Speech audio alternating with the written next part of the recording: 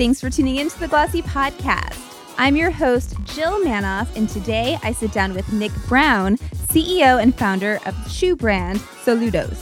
Because the brand's tagline is inspired by our travels made for yours, I wanted to ask Nick about how he's adjusted strategies to compensate for most everyone staying at home. Welcome, Nick. Thank you, Jill. So good to be with you. Yes, you too. All the way from Berlin, Germany. Hey. Yes.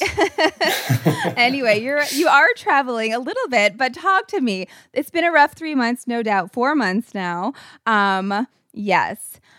Travel. Have you shifted marketing? First of all, let's start there.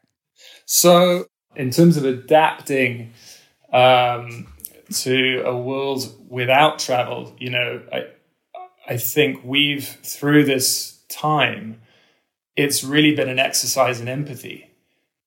In terms of trying to be closer to our customer. And Instagram has been such an important part of our brand story from the beginning. And I think over the past few months, and certainly in those initial weeks, we reached out to a number of customers and asked surveys and questions and saying, well, how can we be here for you and what makes sense? And to our surprise, feeling very inadequate because as a brand focused on travel in a time when all planes were literally grounded, we were surprised to see that our customers still wanted that escapism, still wanted to feel as though that inspiration. And so we've continued to focus on that as well as, reaching out to, we're fortunate to have some really talented individuals and giving individuals in our community who've reached out, whether it's through yoga classes or cooking classes, various playlists, and so we've just tried to be there, nice, as best we can. Yes, were those surveys? Was that like an email thing? How are you getting the feedback?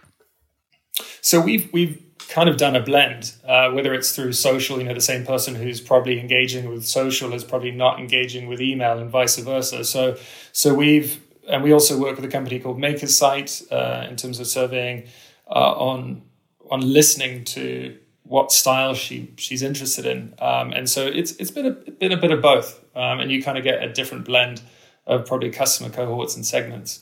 Yeah. And I think it's the most important thing is to try to be as close as you can to your customer, especially during these trying times when, it kind of what almost feels like a second wave, but we're very much in the midst of the first still, unfortunately, is there is that uncertainty. And each customer is very much living as we are in that uncertainty and trying to figure out, what's next. And so I think just trying to listen and be there is the most important thing. Yes. Do you consider it a lucky move especially the fact that you're a shoe brand, you're in a tough category here. We've been hearing that called out time and time again. Who's buying shoes? Who's buying shoes? Who's buying shoes? I know that you launched apparel, or maybe it was the first full collection. Am I correct? Early March. Yes. Yeah, was that just kind of a happy coincidence and leaning into that now? Yeah, we launched apparel we had I think it must have been about 2 weeks prior to closing our office when we launched apparel. And we were thrilled with our first true collection of about 20 different items that are all GOTS certified, organic cotton. And it was fortuitous we've been working on it for a long time, but it's still a very small piece of our business, and it was very much still. I think we'd prior to pre-COVID, we have already kind of shifted the majority of our businesses to being online. So 70% of our business is through our own e-commerce site. Oh, great! And so we very much kind of test and learn and listen to see what she's interested in. Is she interested more in the embroidered t-shirt or the dresses or the jumpsuit? And so, obviously there's more important things in March and April than our rainbow embroidered jumpsuit. But it was still important to kind of have that product there and see how our community is reacting to it. Yeah. What were they buying? Were they buying shoes? Were they taken a minute? I know like late March was like panic mode. Am I correct? Sales way down, and then anyway, talk me through it. So yeah, that's very much what we saw. And I think, what's really driving our business is sneakers. And as you can imagine, comfort. Yeah. And so we work with a number of really talented artists that we partner with, including Marie-Sophie Lockhart, who's a Parisian embroidery artist who creates these incredibly rich textured embroidery that are very kind of uplifting and really colorful and vibrant. And we saw those take off as they had been for a little while, but they're optimistic. I mean, they're literally waves and sunshines and rainbows on really soft leather sneakers that you can wear every day. They're the kind of fronts of closet staples. And that's what was driving the business. And she's obviously not buying those event heels or even the wedges. And so we've very much been focused on our sneaker business and sandals that are very much focused on comfort. Obviously, a lot of customers did not have pedicures during the first few months, so open toe probably was not driving, but it's really been focused on comfort. So yeah, that's what we've been seeing. Did this impact long-term strategy? I just had a story that was kind of like the end of fashion in the traditional sense, where it's more a move to these comfortable styles, classic styles. Long-term, will you lean further into sneakers? Will you maybe shy away from some of those dressier looks? Yeah, I mean, I think it's interesting. I started Soludos 10 years ago, so it's been 10 years. And when I started, it was in the midst of the last recession. And so, in a way, Soludos was born in a recession. And I think with constraints comes innovation. And I think it kind of reminds me the last few months of those scrappy early days. Yeah. Where we're very much focused on what our customer wants and keeping it simple. I mean, it's interesting. I remember, was it 2007? There was, it was all about kind of ornaments and studs and being very sexy and over the top. And then 2010, it shifted towards minimalism and modernism and kind of the rise of, Everlane and, the sans serif, Glossier-driven brands that are refreshingly minimalist and to the point and simple. And so it's going to be interesting. I'm here in Germany and surrounded by glorious Bauhaus architecture. And that, Mies van der Rohe, that was all 1919, right after the Spanish flu in 1980, where it was all about form guiding function and minimalism. So it's going to be interesting. Are we going to return to a time when it is about minimalism? And in some of these customer surveys, and certainly in my own life, I'm only buying what I need to. And I'm not going out, that much. I'm in lockdown just like the rest of the world. And so is it going to be less frivolous, less embellishment and more simplicity? Simplicity being, the ultimate elegance. So it's going to be interesting to see how it all develops. I think for us, we're trying to, I think where fashion is going to go is a continuation of the trends of less is more, a return to simplicity. And as in 2010, it's going to be about value with values. So never has it been more important to ensure that there's integrity and a foundation of values beneath strong value propositions.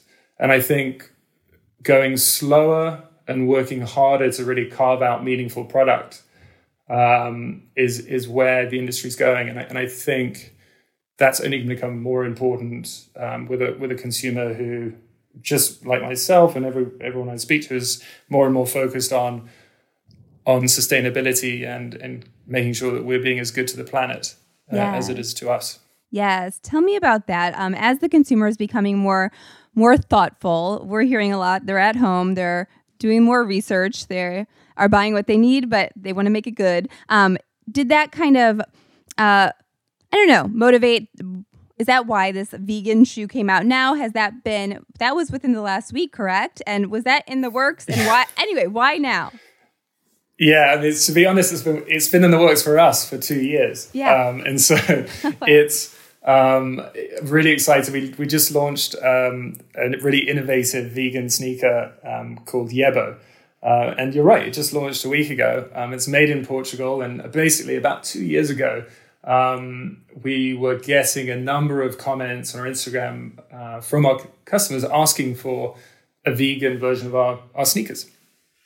And so we reached out to a great sustainability expert or consultant and said, we're thinking about doing a vegan leather shoe, but we don't know anything about vegan leather. And the more we learned working with her, we realized that traditional vegan leather, is traditionally made of polyurethane or PVC, which is basically fossil fuel based. It's really bad for the environment. So we thought, well, how can we do this better?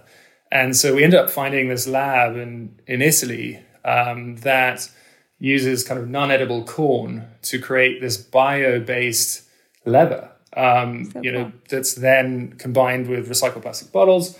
And it looks like leather, but it's even softer, and it's made of plants. So we're really thrilled, and we've been working it for a while. And the outsole is natural and recycled rubber. The cotton is organic cotton. So everything in the shoe is both sustainable and vegan, which is the problem we were trying to solve. Yep. And yeah, we've been working. It's made in Portugal, just outside of Porto, in this beautiful town. It's a family-owned factory. So we're thrilled to be working with them. And unfortunately, there were supply shocks, as the whole world had. So there were delays. So initially, it was supposed to launch earlier in the year. And I think we were so proud of the product, we wanted to get it out. And because we had a community that was asking for it. And I think it's a big step forward for us because it has such strong reason for being, and it's really considered. And as I just said, I think it's taking more time to develop more meaningful product. And that's really what we want to do. That's a shift we're seeing in our business. And I think Yebo is very much, embodies that shift. So really, really proud of that product. And we've had a fantastic reception just in the past 10 days. Nice. That's great. Last time we talked, I think that you were talking about this kind of AI-driven design. You were trying to, expedite the supply chain, the production process. Is it either sustainable and worth it, you wait for it, or, can it be both? Can it be fast and can it be sustainable? I think it's a really good point. I think where we don't know the answer, but we're trying. I think where we see the opportunity is buying less inventory.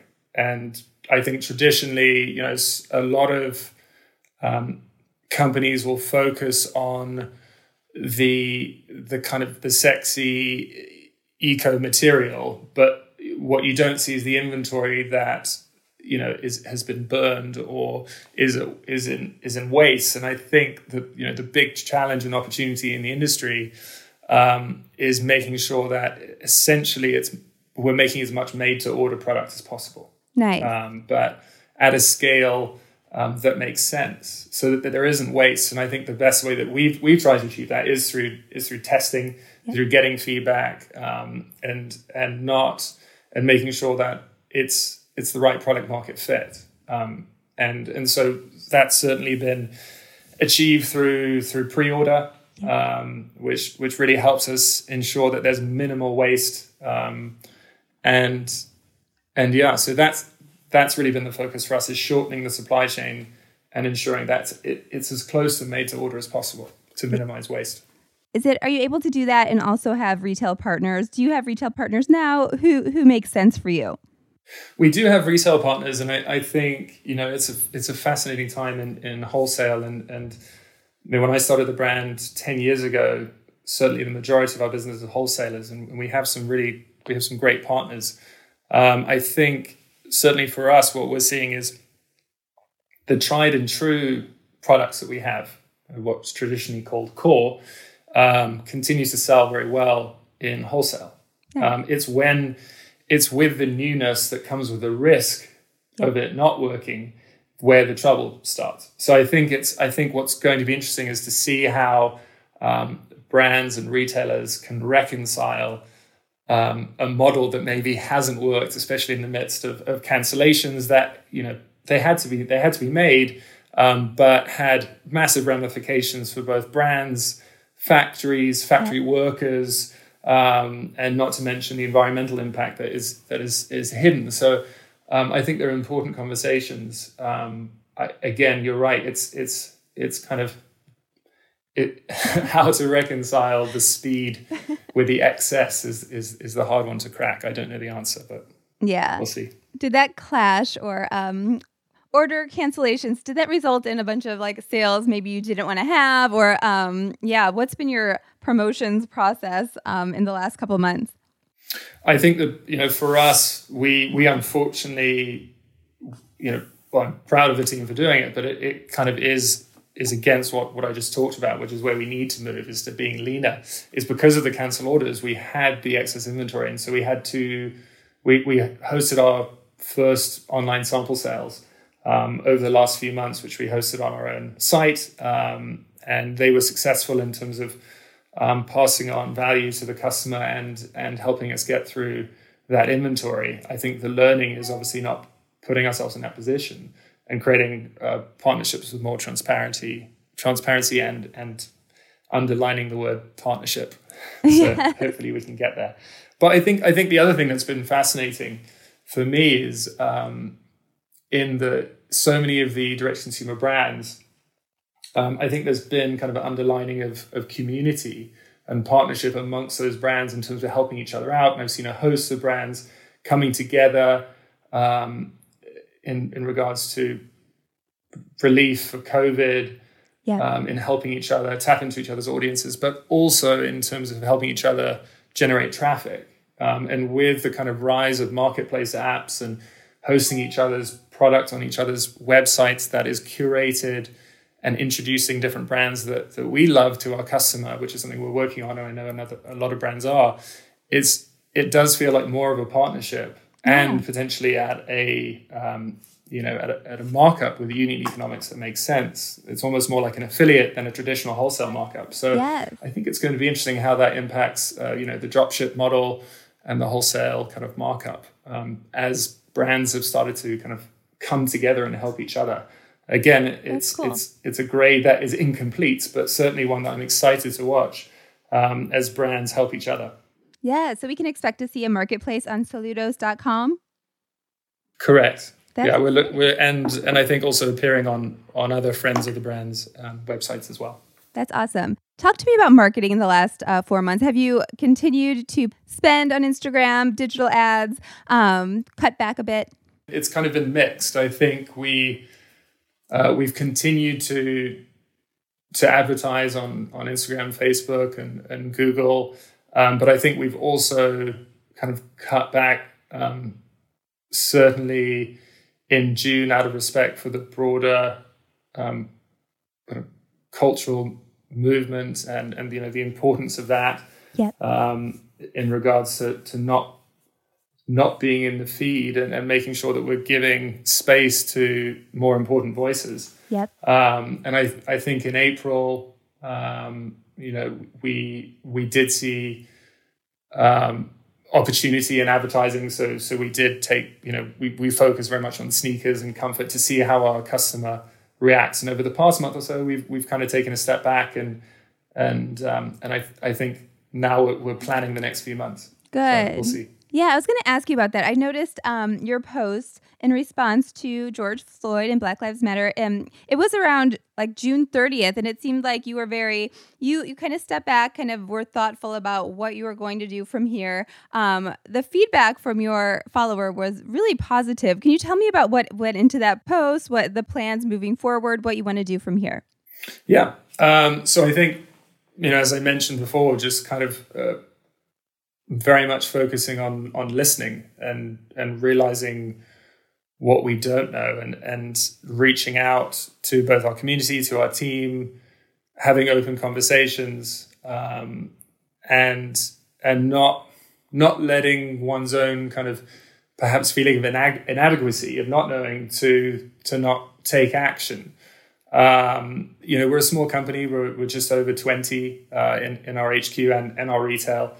And so we're kicking off with an extraordinary woman called Piper Anderson, who's the founder of an organization called Create Forward, that advances equity and justice. And so we're doing a number of sessions with her on anti-racism training coming up in August. And then also in terms of speaking to the team, making sure, so we changed our policy to give 4 days of paid leave to take part in advocacy, activism, voting.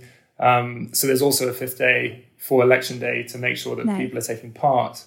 That's important to us. And we're matching employee donations and making sure that we're putting in place the steps to ensure that we have diversity in our team. Yep. And to make sure that goes across all the organization in terms of management and leadership roles. So I think for us, we wanted to take the time both to kind of put tools down and to really carefully consider what are the right steps for us as an organization that we can come out of this wiser and contribute the change that we seek to make. Yep. So it's been a humbling and really informative conversation. We're just at the beginning, so looking forward to learning more. Kicking off with Piper shortly. Nice. In your marketing, I know with the influencers you've worked with, will that be a big change? Have you always included diversity? Well, first of all, I have to call out that we talked about in the past that Sincerely Jules. At one point, folks thought you worked with her so much, people thought Julie was maybe an owner affiliated with the brand. Yeah. But talk to me about your work with influencers and also maybe how your approach will change, again, to ensure diversity, if at all. Yeah, no, absolutely. I mean, one of our key goals is to ensure that we're inclusive in our casting and equitable in our compensation with, all of our shoots. I mean, we do 4 kind of, I guess you would call them campaign type shoots with a more traditional model and photographer 4 times a year, as well as with influencers. And absolutely right. It's making sure that there's representation and equitable compensation across all of our marketing, and that's absolutely top priority to us. Yeah. And so it's very much both within the organization as well as with all our external partners as well, and that's so important to us. Yes. Has your approach to physical retail changed? I know kind of an experiential component, having that kind of opportunity to customize and all of that. Will people want to hang out in a store again? What do you think? I think, our Williamsburg and LA store in Abercrombie have been open for the last 2 weeks. And it's been amazing talking to our store managers there. I think it's kind of very much wait and see. Where the traffic, there isn't foot traffic, there obviously isn't tourism. Those are 2 areas that depend very much on tourism. But there are still our customers who come in. And I think what's been great is we've started using an app, and I forget the name, I think it's a Hero app. Yeah.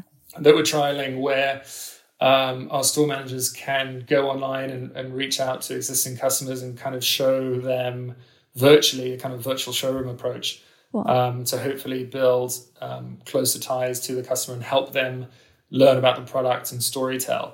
In terms of, I think it's just too early to tell in terms of what the future is for experiential retail. My gut tells me that, if we've all been kind of in lockdown for the last few months, there's a need for that human connection. There's a need for that physical interaction that maybe will come back out, but I certainly don't think it will be the same. And we've all seen the numbers that in 2 months there's been 10 years worth of e-commerce penetration that's shifted online. And so I think it's from Black Swan that history doesn't crawl, it jumps, and suddenly that customer who may have only shopped online, only shopped in stores, is now shopping online and very comfortable with it. So it's very much wait and see. Yes. Tell me what you told me one time about your approach to category expansion. Something to do with search in terms of travel. Am I making this up? Help me out, Nick. Yeah, so basically about a year ago, we did some research and looked within our Google audience data and found that as our customer, when they were searching for Soludos, we're able to see what relevancy they had for other search terms. And for us, instead of what you might expect in terms of sandals, boots, or swimwear, etc., it was actually trips to Italy, trips to Greece, trips to France. And so the customer's really thinking of us when she travels. And so then for us, the logic was, well, if that is the moment when she's thinking of our brand, then it's almost like it's the week or two before and she's about to go on a trip. And so what else is in the suitcase? What are the items that she's going, what is that dress that she's going to, that she can wear between, to the day and seamlessly wearing tonight? Or maybe it's a suitcase itself. And so it was really interesting to kind of very much build the story and make sure there's a customer fit. Now, obviously, in a world where our customer is not going on a trip to Italy or trip to Greece, it calls into question that strategy. But I think what we're trying to understand, well, what is our customer doing when she's thinking of us? And I think certainly this year it's shifted more to comfort-based. Yeah. And shifting to these very optimistic embroidery that we found customers, certainly in our reviews, are just saying, when I put these shoes on, they just put me in a good mood. And it just makes me feel great. So that's kind of the shift we've seen. But hopefully in the coming years and coming seasons, we'll see a resurgence in travel and that behavior. So that will make more sense. Yeah. Where do you see opportunity outside of, clothing, outside of vegan shoes?